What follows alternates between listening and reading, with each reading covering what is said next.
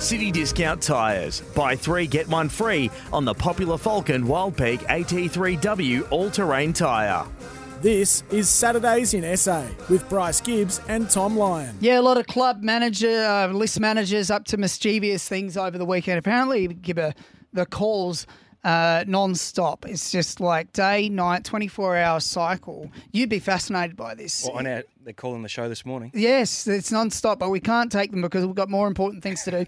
I'm talking about the player managers and the club list managers all across the weekend. This is where they try and grind out those deals, get things done. And I know you love it because you were listening to Trade Radio all week. Have I been? You tell me. No, I haven't. I haven't. No. Gibba, we do need to talk about it though. There have been a lot of revelations through the week, and I know you love these pick swaps. So Adelaide have obtained pick 14 from Gold Coast after they got that one from Melbourne. So now they've got 10 and 14. They've offered 14 and McAdam for Harrison Petty, along with that $800K contract, which was rejected by Melbourne, and they're simply just going to hold him to their contract. So, I mean, it's a massive, massive market for a guy like Harrison Petty. It is, and sometimes it comes down to being in the right place at the right time. We've seen, history has shown players getting really good contracts when they're in demand. A few years ago, you think of one that comes off the top of my head, Port Adelaide. What's his name? Aaliyah? No, went to North Melbourne. Jared Polak. Polak. Polak, yeah, that was awful. Yeah, the wingman, bit of speed. He was in demand from a few clubs and gets an $800,000 contract and finds himself out of the... Wasn't that a disaster? Yeah, so that's certainly what happens. But key position players obviously don't grow on trees and are in demand. But when I did hear that Harrison Petty, the Crows were really keen and were looking to front-end his contract and potentially being on $1 million next year, Tom, I nearly drove off the road. I was in shock. But yeah, it's a big one. But I can see Adelaide's view is that he's 23 years old and he could actually be a very good key defender in the years to come from now. So, and you see Melbourne also value him because they're short on key players. They're just not playing him where he apparently wants to play. You could see him being the highest paid player at the Crows in the next 5 years if he was to come. Would he be? He would be, yeah. On $1 million a year. Well, say it averages out to 800 though. So that would be Rankin would be in that sort of mould. Stratosphere, Dawson would be close, would he? Dorse might have to take a pay cut to get Harrison in. Yeah. Well, structurally, I don't like it as a list management structure. They do need to prioritise their key backs. There's no doubt about that. And with the Clayton Oliver situation that we thought might have played out last week or earlier in the week, I think that was the wrong decision to go after a midfielder like that. I would have still prioritised key defence. The key back. And we disagreed on that because I would have loved to get Clayton Oliver over to the Crows because he's a slight point of difference in my eyes, not in yours, Gibba. I can report, Gibba, from people I've spoken to, that the Crows have finally grown a pair. They're looking to do a pick slide with GWS. The Crows have pick 10, GWS have pick 7. Now, there's a thing going on in this year's draft where basically there are the 9 top echelon players in the draft. 2 of those are being taken by the Suns with their bids, so that leaves 7 left. So every club is clamouring to get to that top 7 picks. GWS don't want to give up Lek Alir for Himmelberg. Do you remember Lek Alir when he was in the Sandful or not? I did. He played for Central Districts, I think it was, and he had a pretty good year. He was my first year back in the Sandful. He was playing and had a great season at centre halfback.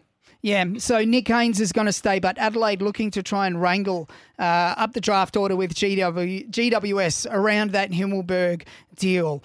Also, still, they need to get back up for Himmelberg, Gibba. The McAdam one, that's at a stalemate. Melbourne offered a future second rounder, which probably sounds about right to you, doesn't it? Yep. No, I think that's... Oh, sorry, I'm just trying to think as we go, Tom. But, I think that's fair. Late 20s would have been my guess. Yeah, it'll be tied to Melbourne, so probably be in the 30s. But Crows are adamant on getting a player still. So I think actually if I was Adelaide, if they're that adamant on getting a player, I would let Shane, and if they can't, I would just let Shane McAdam walk, because the value of what they're going to get for him anyway isn't, it isn't much. He does. Well, they're saying when he's fit and firing, he's in their best 22. Yeah. I tend to not agree with that. I think they've got enough pressure forwards with obviously Rankin and Rochelle coming in. Pedler's been playing down there as well. He can show a bit of X factor and jump and take some high marks and hit the scoreboard. But I think with what they've got on their list, I think they can cover him quite easily.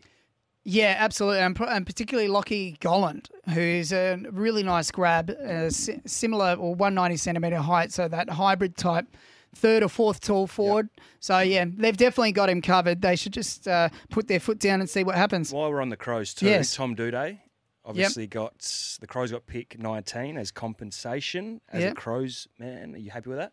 That's about absolutely. Right? Well, they've done well out of that. Apparently so. Well, they've done well in that the compensation has been inflated because they're basing it around, and you'll love this, Gibba, they're basing it around the CBA and numbers of this year, but the CBA agreement has obviously gone up for next year and beyond, and it'll probably go up, I'm hearing, around 38% over the duration of 4 or 5 years or something like that.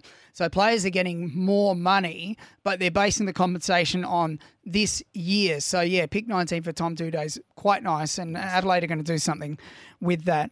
Hey, I want to get your thoughts on Sam McClure. So adamant every week that Harley Reid, who's touted to be the number 1 pick, does not want to go to West Coast.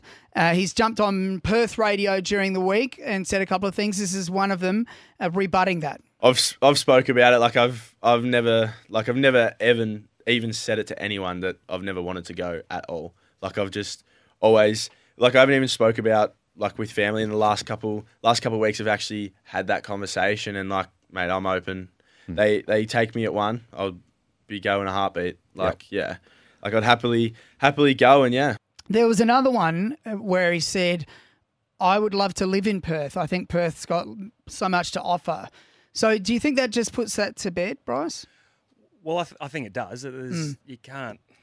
That's crystal clear in my eyes. Whether he wants to be there long term, say I'm talking going to Perth and being in Perth longer term, we don't know. But it sounds like if West Coast have pick 1 and they pick him, he will be happy to go there. Yeah, and so he should. You nominate for the draft. You put your hat in the ring. To say that I will go whoever gives me the opportunity to play at the highest level. And, you should go and give it your absolute all. Yeah, I don't like the slight manipulation that some of the top draftees are starting to kind of dictate a little bit where they might go by saying, if you pick me, I'm just going to head out the door straight afterwards.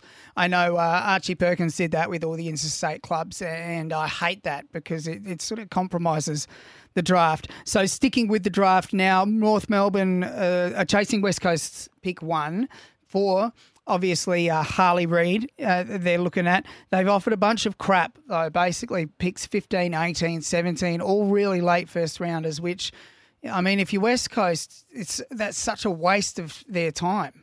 Yeah, the only way you'd look at it is if you do something similar to North Melbourne with the Jason Horne-Francis, try and get 2, 3, 4, those sort of picks in if you're giving up your first round pick. Yeah, obviously the prized pick, and if you're going to give it up, you should be receiving some pretty good picks in return. And a bunch of late first round picks, I don't think it's going to cut it for mine. Because the talent is all in that top sort of 7 to 10 at the very top. So West Coast won't consider that unless pick 2 is involved, and that assures them of this player from WA. His name's Daniel Curtin, and he's 195 centimetre key position, key back mainly. And then another pick inside the top 8, and then West Coast would listen. But otherwise, it's a waste of time. The Bombers, Gibba, they've been quite busy. They've had McKay, They've gotten Gresham yesterday, just at the death bell of the free agency period, and they are paying Gresham $700K to ignite that start of second round pick for St Kilda. So they were happy to let him go to the Saints. And obviously they're working on the Dersma deal with Port Adelaide around that should get done around Brandon Zerk-Thatcher. But do you think those three players, Gibba, Gresham, McKay and Dersma, can have an immediate impact at the Bombers? No doubt. No doubt, And yeah. I actually quite like what they're doing here. And we saw them jump significantly this year under Brad Scott. I think he's done extremely well after only having a year at the helm. And to add guys like Gresham, McKay, Dersma, Gresham's 25, Ben McKay's 25, Dersma's 23. So from an age profile, perfect. In the next 5 to 6 years, have got their best footy ahead of them. Gresham's 136 games, 136 goals. So we all know what he's capable of, and he's played some unbelievable games for St Kilda. Been a little bit inconsistent at times, but that's what he might need at this stage of his career, a fresh environment, fresh outlook. Might have a new role.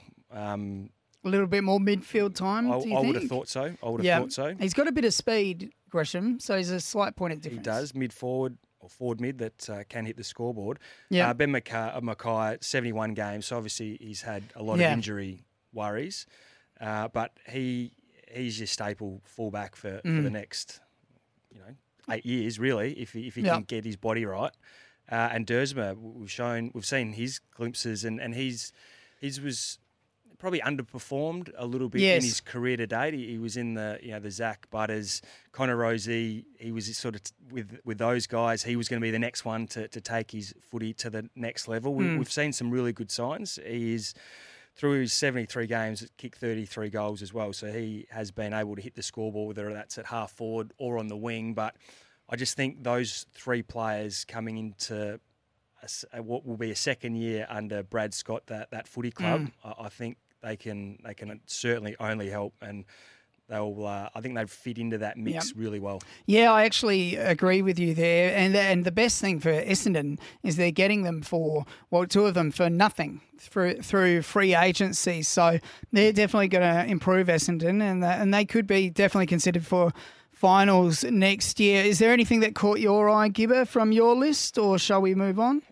So the other one that did surprise me was the Taylor Adams. Request trade. And he rang them early that week. In grand final week, he rang Sydney, and apparently Sydney weren't the only ones. So something struck there for him. So you wouldn't think it'd be for not getting picked for the grand final, obviously under an injury cloud leading into it, but obviously a big call. He would have been absolutely devastated to miss. There's no doubt about that. But would he have that been the catalyst to him picking up the phone? You wouldn't think so. It might be. You wouldn't think so. Yeah. One thing he wasn't happy about is he wanted his fitness test to happen late in the week, and they made him do it early. They ruled him out on Wednesday.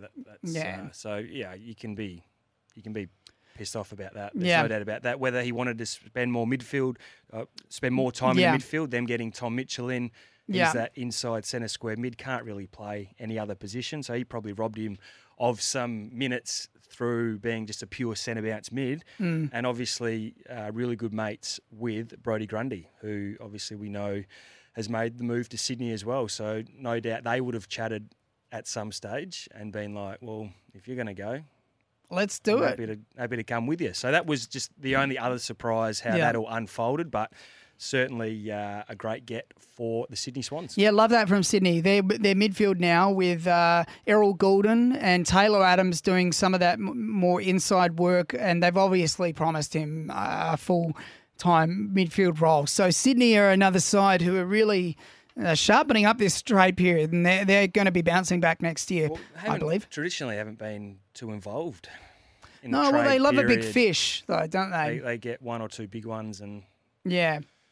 They love a big fish, and they don't like to give up much if someone's out of contract. I remember that Tippett one they offered. They've had plenty of good ones come through the Sydney Academy over the last few years, so that's probably kept them going. Yeah. And not needed to hit the trade table. But they've had a lot of good draft they'll be good again next year. Yeah, Braden Campbell, another one who can take the next step next year. Gibba, let's get to a break. We're coming to you live from Studio Lumo at number 1 King William Street, powered by Lumo Energy SA. It's 16 minutes past 10.